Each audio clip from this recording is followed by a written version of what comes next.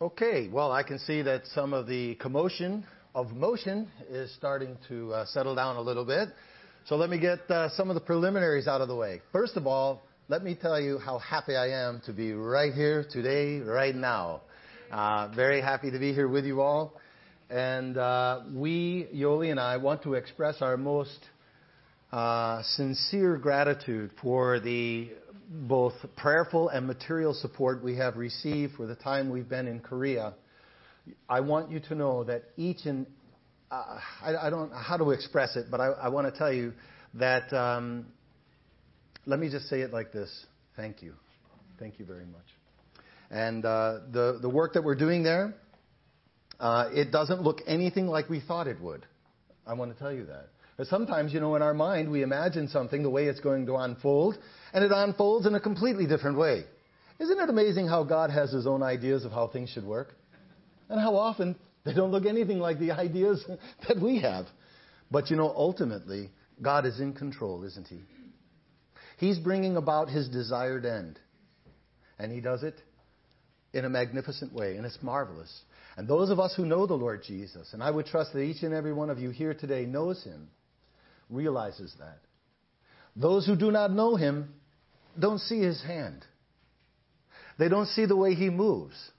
They don't experience what it is to realize that there is a living God who rules in the heavens. And He rules on earth. Well, anyways, we're going to take a look at Daniel chapter 6 today. And I was very happy when I got an email from Jamel who said, Tim, would you be willing to take up the study that we're doing? It's Daniel chapter 6. And I really like that chapter. I don't know about you guys. Does anybody know anything about the Daniel chapter 6? Does it have anything to do with lions? Well, for me, when we have a short story like that, because that's really what it is. It's like a short story, isn't it? It's like taken right out of the Bible. It's a short story. It's got all the components of a short story. Even if you switch the names up, it'd be an interesting story. Even if it was a story that was in contemporary USA, it would be an incredibly interesting story and a really dramatic and exciting story. It's a story about faith. It's a story about honor. It's a story about loyalty. It's a story that has intrigue in it. It's a story of jealousy. It's a story of all kinds of things. But in the midst of all that story, what it's really a story about is how God rules and reigns and controls and governs the circumstances in our life. Do you believe that? Do you believe that? If you believe it, why are you so worried about the things that are happening? Don't worry. You're not in control. You never have been in control. But God is in control, and He's working out His will in our lives. Well, Daniel in the lion's den. How many have ever felt like you've been in the lion's den? Yeah, I know. I've been there. I feel like I've been there at least. Well, before we get too much into what I am talking about, we probably should read the chapter. What do you think? Would it be a good idea? Well, let's read the chapter. Turn in your Bibles, if you would, to Daniel chapter 6. I'm going to be reading from what the NIV, I don't know, are we using the NIV or KJV? We'll see. Do we have a variety of translations? We use the NIV in Korea a lot because we have many different languages in the meeting. And, much like we do today, here we have many different languages, but we have many different languages in the meeting. And there's a common language that kind of unites us, and that's the English language. But sometimes the King James is a little bit archaic. I don't say there's anything wrong with it. I love the King James Version. But sometimes it's difficult to understand, especially if your heart language is another language. And the King James can seem a little intimidating and foreign. So we use the NIV over there, and I'll read from that today. So Daniel chapter 6, do you have your Bibles? All right, let's begin reading. It pleased Darius, or Darius. How do you like to pronounce that, my brothers? Darius or Darius? Darius, okay. All right, it pleased Darius to appoint 120 satraps to rule throughout the kingdom with 3 administrators over them, one of whom was Daniel. The satraps were made accountable to them so that the king might not suffer loss. Now Daniel so distinguished himself among the administrators and the satraps by his exceptional qualities that the king planned to set him over the whole kingdom. At this, the administrators and the satraps tried to find grounds for charges against Daniel in his conduct of government affairs, but they were unable to do so. They could find no corruption in him because he was trustworthy and neither corrupt nor negligent. Finally, these men said, "We will never find any basis for charges against this man Daniel unless it has something to do with the law of his God." So the administrators and the satraps went as a group to the king and said, "O King Darius, live forever. Oh, how we love you, king." And the royal administrators, the prefects, the satraps, the advisors, and governors have all agreed that the king should issue an edict and enforce the decree that anyone who prays to any god or man during the next 30 days, except you, O king, shall be thrown into the lion's den. Now, O king, issue the decree and put it in writing so that it cannot be altered, in accordance with the laws of the Medes and the Persians, which cannot be repealed. So King Darius put the decree in writing. Now when Daniel learned that the decree had been published, he went home to his upstairs room where the windows were open towards Jerusalem 3 times a day, giving thanks to his God, just as he had done before. Then these men went as a group and found Daniel praying and asking God for help. So they went to the king and spoke to him about his royal decree. "Did you not publish a decree that during the next 30 days, anyone who prays to any god or man except to you, O king, would be thrown into the lion's den?" The king answered, "The decree stands in accordance with the laws of the Medes and Persians, which cannot be repealed." Then they said to the king, "Daniel, who is one of the exiles from Judah, he pays no attention to you, O king, or to the decree you put in writing. He still prays 3 times a day." When the king heard this, he was greatly distressed. He was determined to rescue Daniel and made every effort until sundown to save him. Then the men went as a group to the king and said to him, "Remember, O king, that according to the law of the Medes and the Persians, no decree or edict that the king issues can ever be changed." So the king gave the order, and they brought Daniel and threw him into the lion's den. The king said to Daniel, "May your God, whom you serve continually, rescue you." A stone was brought and placed over the mouth of the den, and the king sealed it with his own signet ring and with the rings of his nobles, so that Daniel's situation might not be changed. Then the king returned to his palace and spent the night without eating and without any entertainment being brought to him, and he could not sleep. At the first light of dawn, the king got up and he hurried over to the lion's den. When he came near the den, he called to Daniel in an anguished voice, "Daniel, servant of the living God, has your God whom you serve continually been able to rescue you from the lions?" And Daniel answered, "O king, live forever. My God sent his angel, and he shut the mouths of the lions. They have not hurt me, because I was found innocent in his sight. Nor have I ever done any wrong before you, O king." The king was overjoyed and gave orders to lift Daniel out of the den. And when Daniel was lifted from the den, no wound was found on him, because he had trusted in his God. At the king's command, the men who had falsely accused Daniel were brought in and thrown into the lion's den along with their wives and children.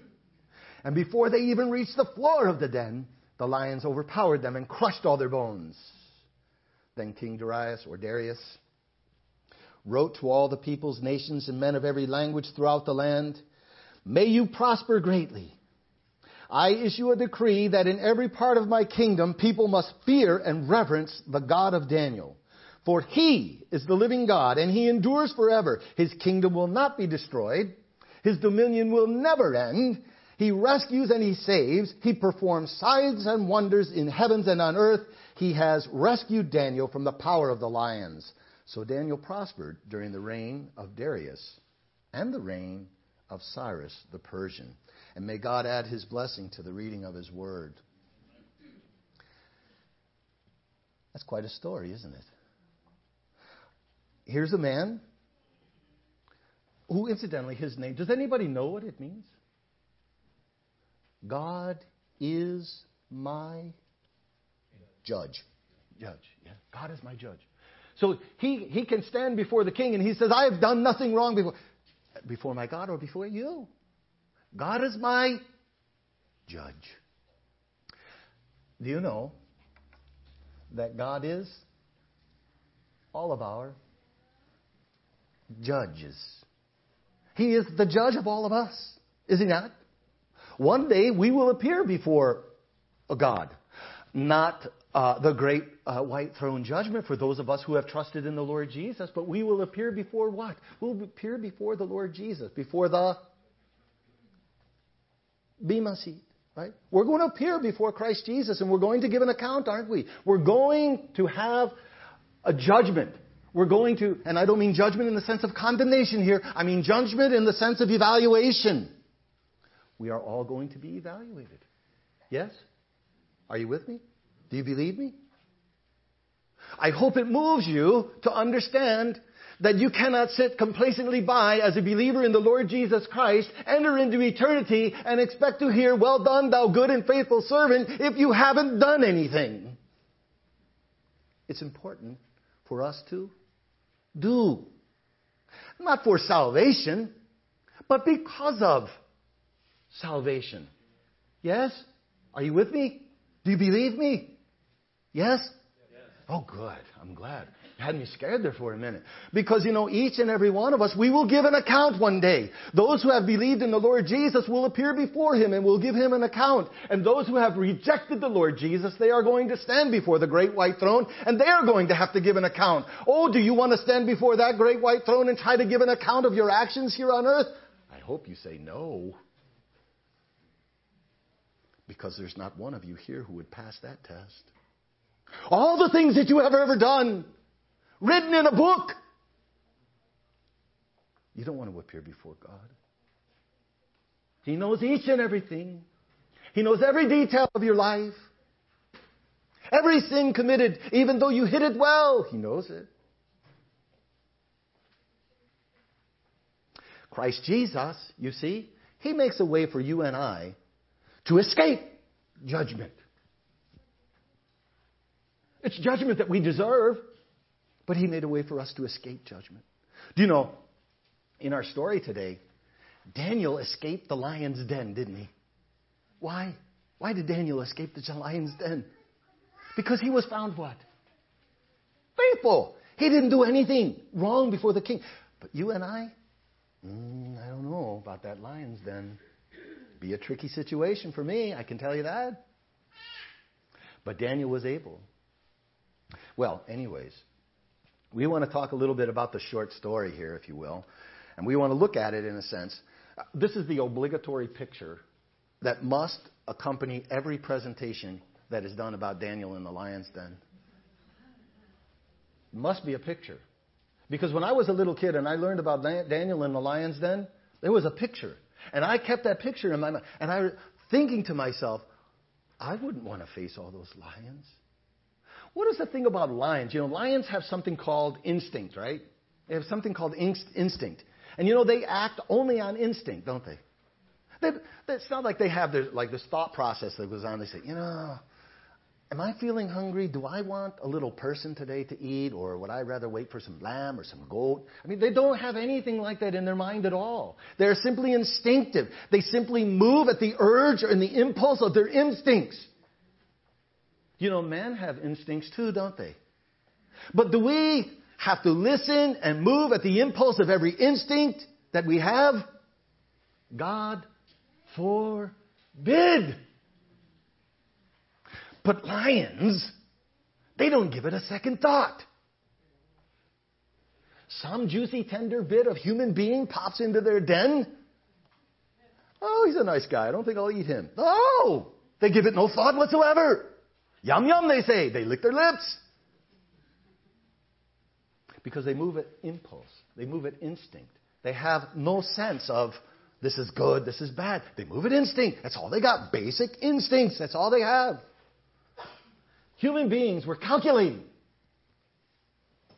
We like to think things through. Well, there was a lot of calculating and thinking going on in our story, wasn't there? There was a little bit of jealousy, wasn't there? Oh, Daniel, They're going to set him over the whole kingdom. Well, what about our place? Where are we going to fit in? You mean I'm going to have to serve that guy they brought in from Jerusalem? I'm going to have to be subordinate to him? Nah, there's got to be a better way. So they began to devise a plan. Have you ever been in a place where people devised a plan to trip you up? It's a horrible feeling, isn't it? It's a horrible feeling. Well, they got, in a sense, in a place where they began to calculate. They weren't moving necessarily on instinct, although it was instinct in one sense, wasn't it? It's an instinct of man to always have more, and always have more at the expense of others. That's an instinct of man. There was a person one time who, as I understand it, he had cornered the market on silver. It means basically he controlled all of the silver in the world. He had all of it. He controlled all of it. And somebody went to him one day and they said, hey, how much silver is it going to take to make you happy? And he said, just a little more. That's the instinct of man, is to never be satisfied. Never be satisfied. Always want a little more. That's a problem with a lot of our marriages, isn't it? We're not really satisfied. We just want a little more. And if we get a little more, what do we want? A little bit more. She's doing all she can, man, to help you out. How much more you want? Just a little bit more. Good grief, woman. He's doing all he can to meet your needs, your desires, the things you want in life. How much do you want? Just a little more. Heart of man is never satisfied. Always looking for more. Well, those administrators, too, they were kind of looking for more, too. Regardless of the fact that they were some of the highest people in the land, do you think they worried about paying the rent? They didn't worry about paying the rent. Do you think they worried about where their next meal was coming from? They didn't worry about that. They didn't worry about any of those things. What they worried about was, there is somebody who's going to have more than me. And so they sought out a way to trip him up. Well, we'll look a little bit more at that as we go on. But I thought we'd just look at the outline here of the story if we could. Darius the Mede, or Median, who succeeded Belshazzar. You remember the story of Belshazzar, right? That should have been, I think, last chapter. Belshazzar. You remember? You remember him? Drinking the wine from the... You remember that? Give me a little shake of the head so I know it's... Yeah, okay. All right, very good. And so Belshazzar in the kingdom of Babylon, he having heard of Daniel's extraordinary wisdom and understanding, he constitutes him the chief of 3 presidents. You notice something that's interesting there? It's not as if Daniel is going about trying to tell everybody how wonderful he is. Hey, look, I got this thing down. I can help you out. I can improve your circumstances, King. He's not doing it at all. There's no motivation on Daniel's part to kind of exalt himself. He's not doing it. This is all going on behind the scenes. This is God orchestrating those circumstances. What is it God says about humility? If we humble ourselves, God will what? Exalt us. When?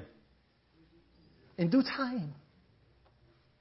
But if you exalt yourself, what will happen? God will humble you. Almost immediately. So, be careful. Well, Darius the Mede, because of Daniel's extraordinary wisdom, he wanted to set him over the whole empire. And in a sense, this began the whole thing. This began because the king had recognized one person as being exceptional. The others began to be jealous. And so they began to start to plot and to scheme. So this partiality of the king towards the stranger, and remember, he was a foreigner.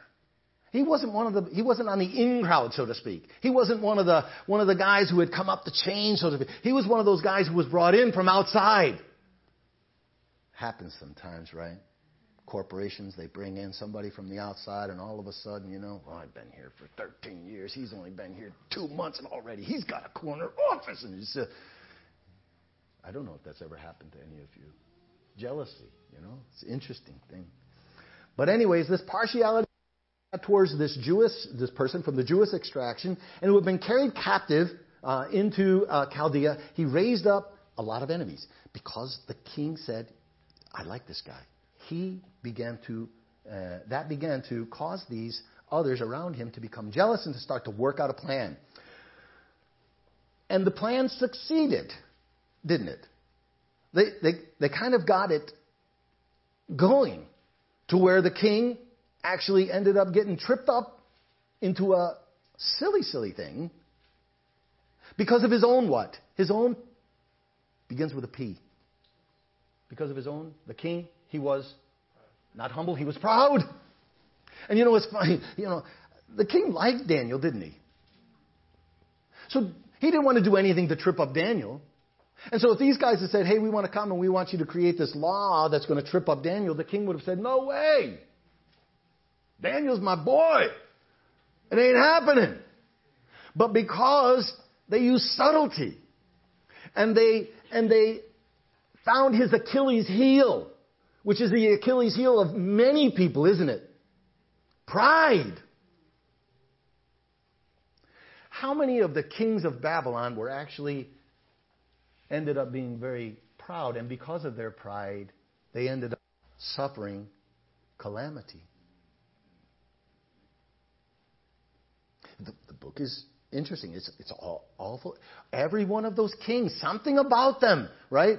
Instead of them being elevated to this great position and them realizing in and of themselves there's nothing that's intuitively valuable about me, but it is God who has put me in this place.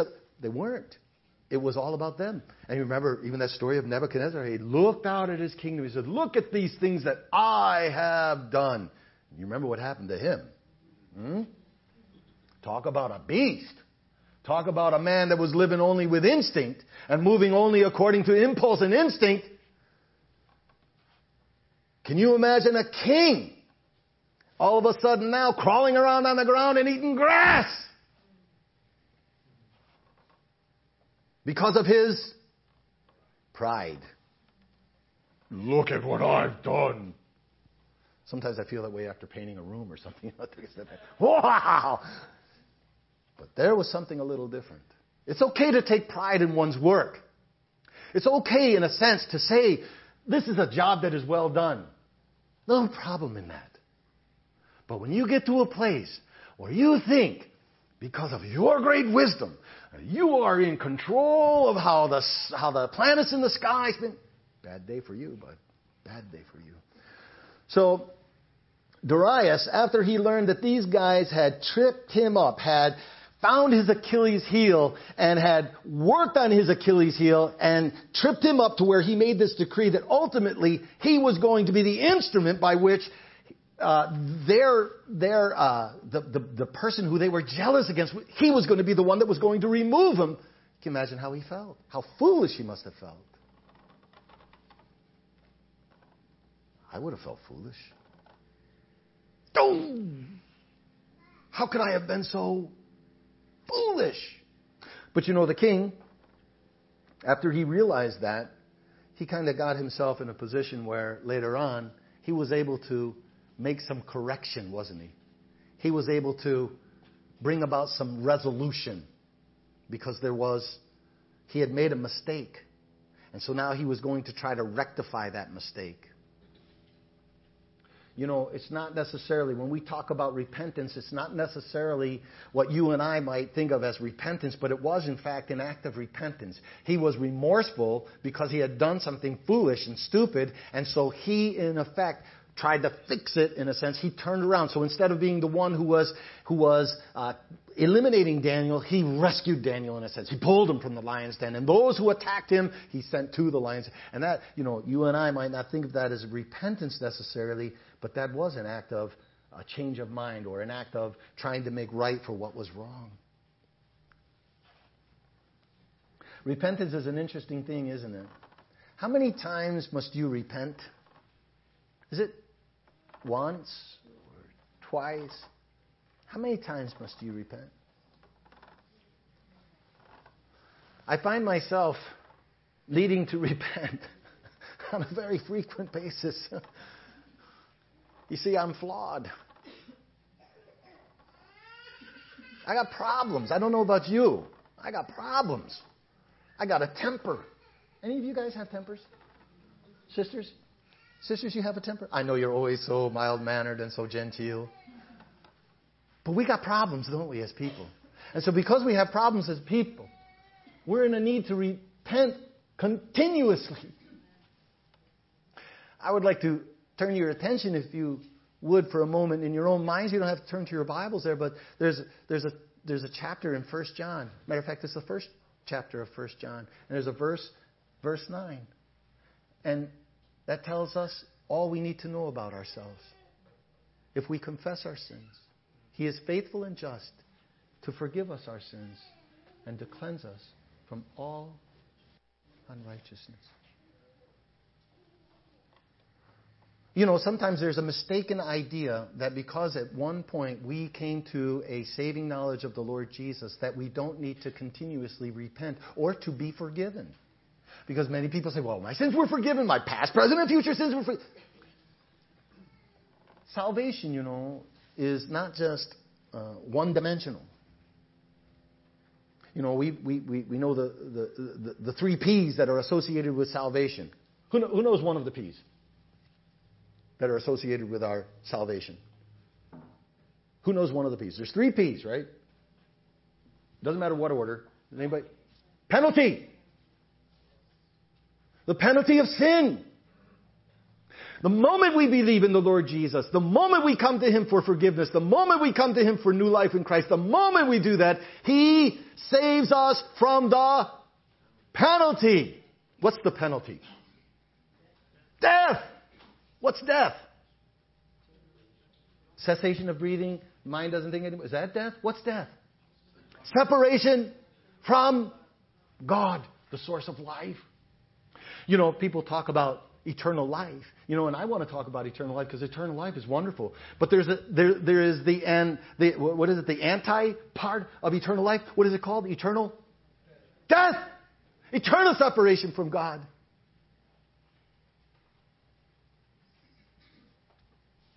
Do you know the penalty is only one dimension of our salvation, one aspect of our salvation? What's the other P?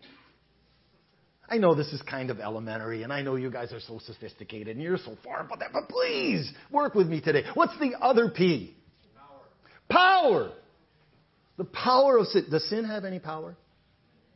Does it have any power over you? Yeah, unfortunately. I wish it didn't, but it does. But you know, that's a part of the process, isn't it, right? After we're saved, right, God has taken the penalty of our sins away from us. And now we're still subject, unfortunately, to the power because there's something that's in our flesh.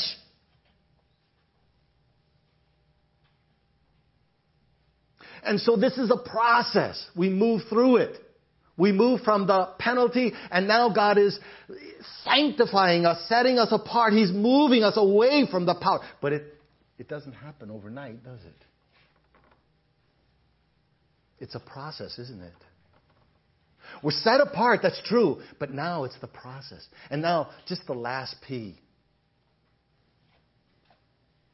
There's the penalty, the power, and one day He's going to save us from the very presence of sin. When's that going to happen?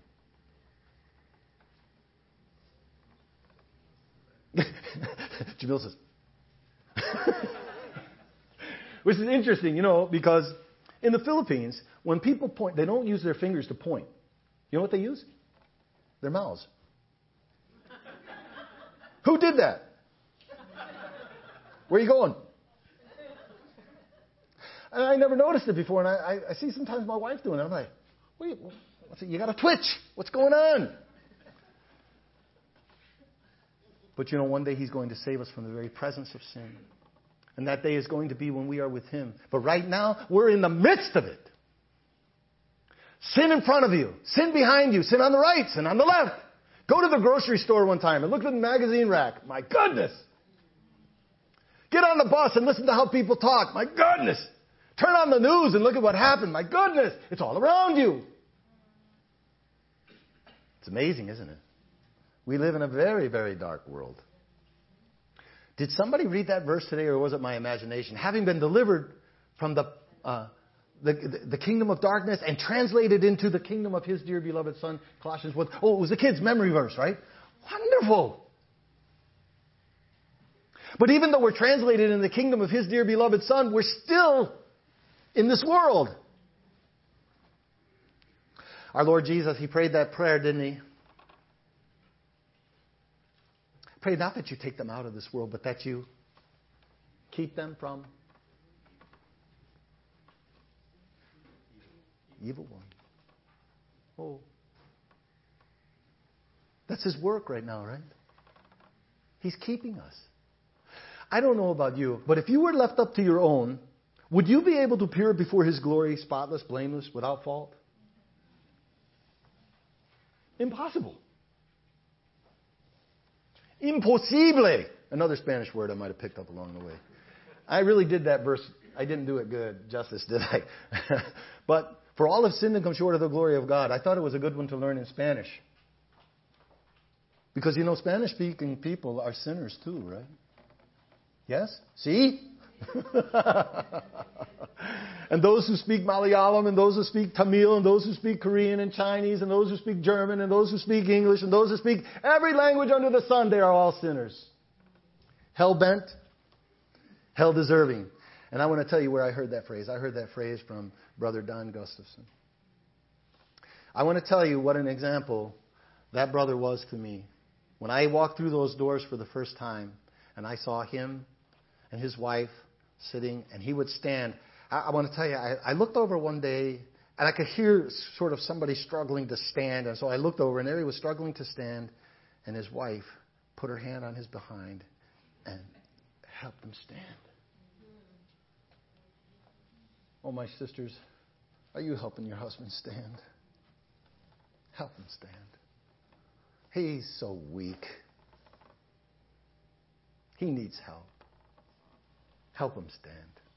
Anyways, I kind of got off track, didn't I?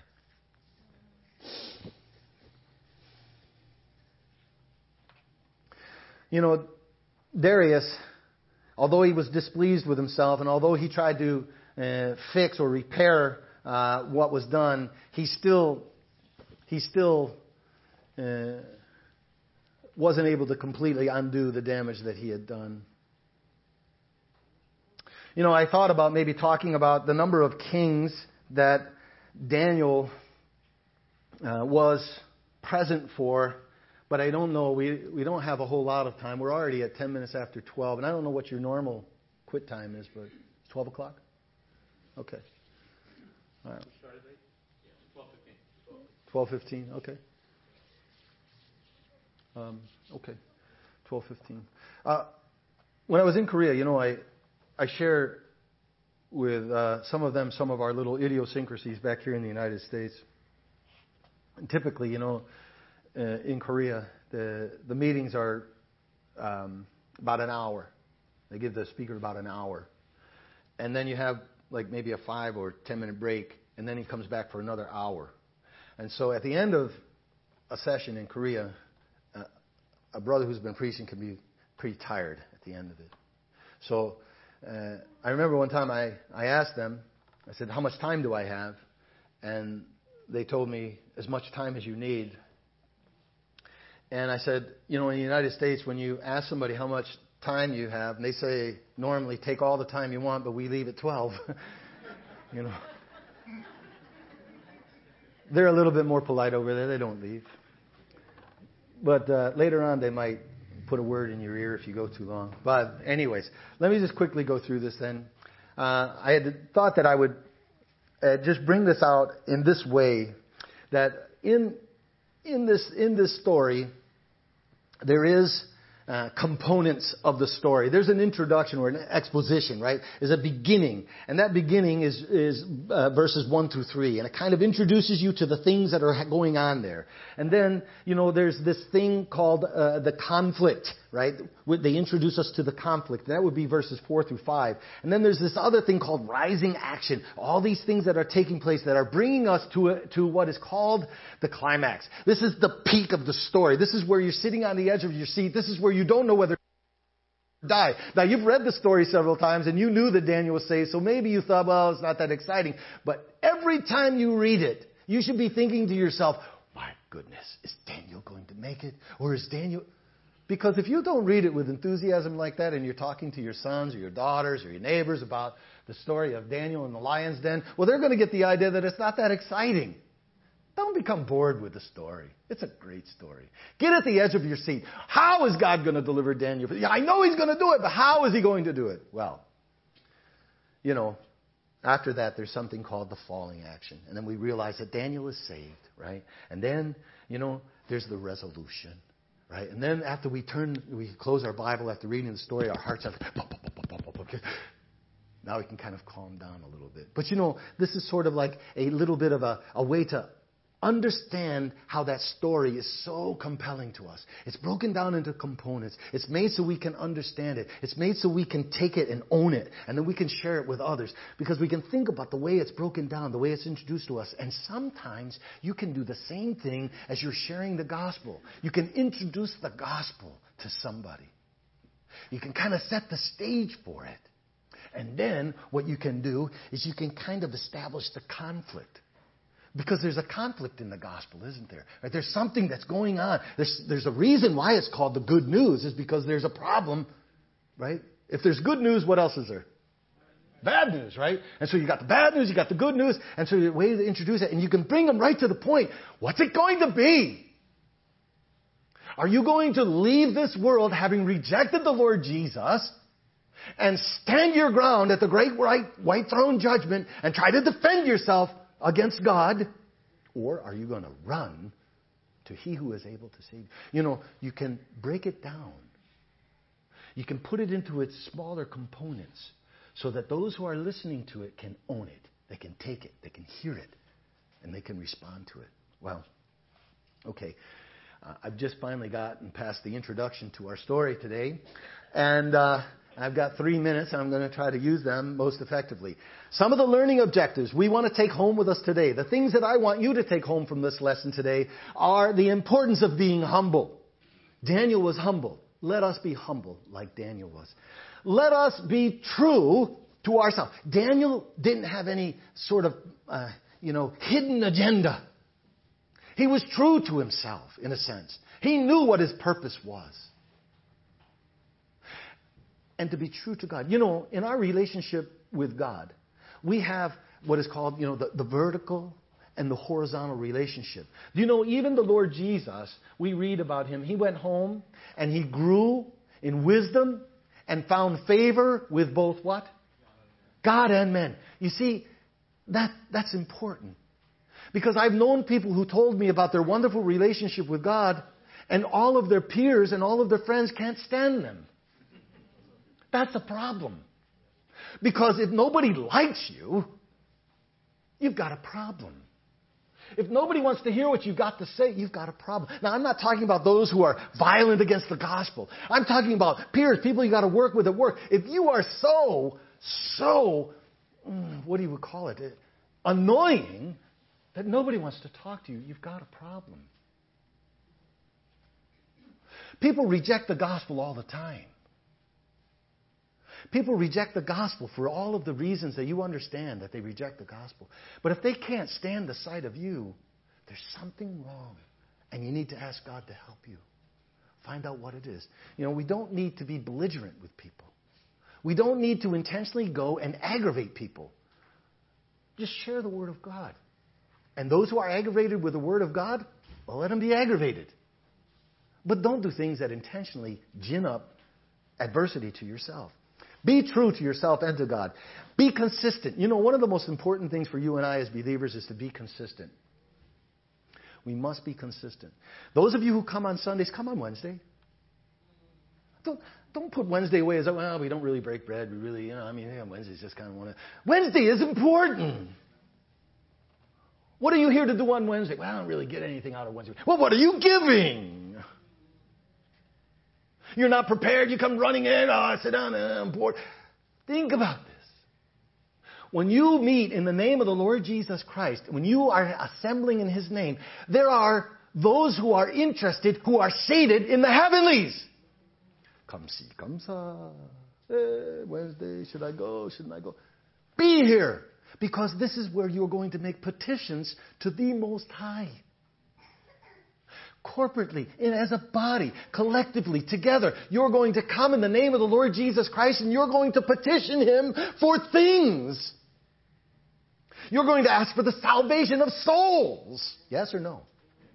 I think that's the purpose of it. You're going to ask Him to help those who are sick. And maybe you're healthy and so you never think you'll be sick and so you don't think it's important to come and pray for the sick because I'm 23 and I'm healthy and I don't need to. But one day you're going to be 58 like me and you're going to feel yourself sick. And you're going to want to know that people are praying for you and that they love you and that they care for you. Right? Right? Don't miss Wednesday nights. Very important. You know, sometimes on Wednesday night, the only people at the meeting are me and Yoli. Breaks our hearts. And they'll tell me on Sunday, oh, you can't believe the thing that happened on Wednesday night. it was crazy. I got this call. I hadn't seen this guy in 3 years. And he said, come on out, let's have a cup of coffee. And I thought, well, yeah, I don't want to miss this opportunity. What testimony did he just give that guy? About the importance of assembling in the name of the Lord Jesus to meet Him, the one who rules in heaven and earth. Not that important.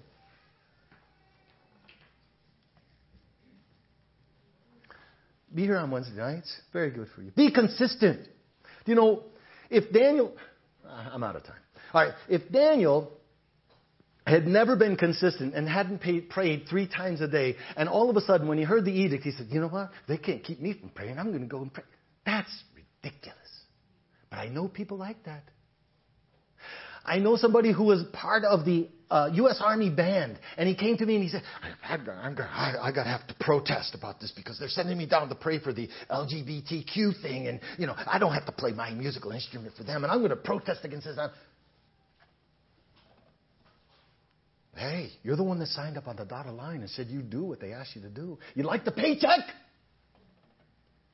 You like the benefits? You like what they give you? And do what they say.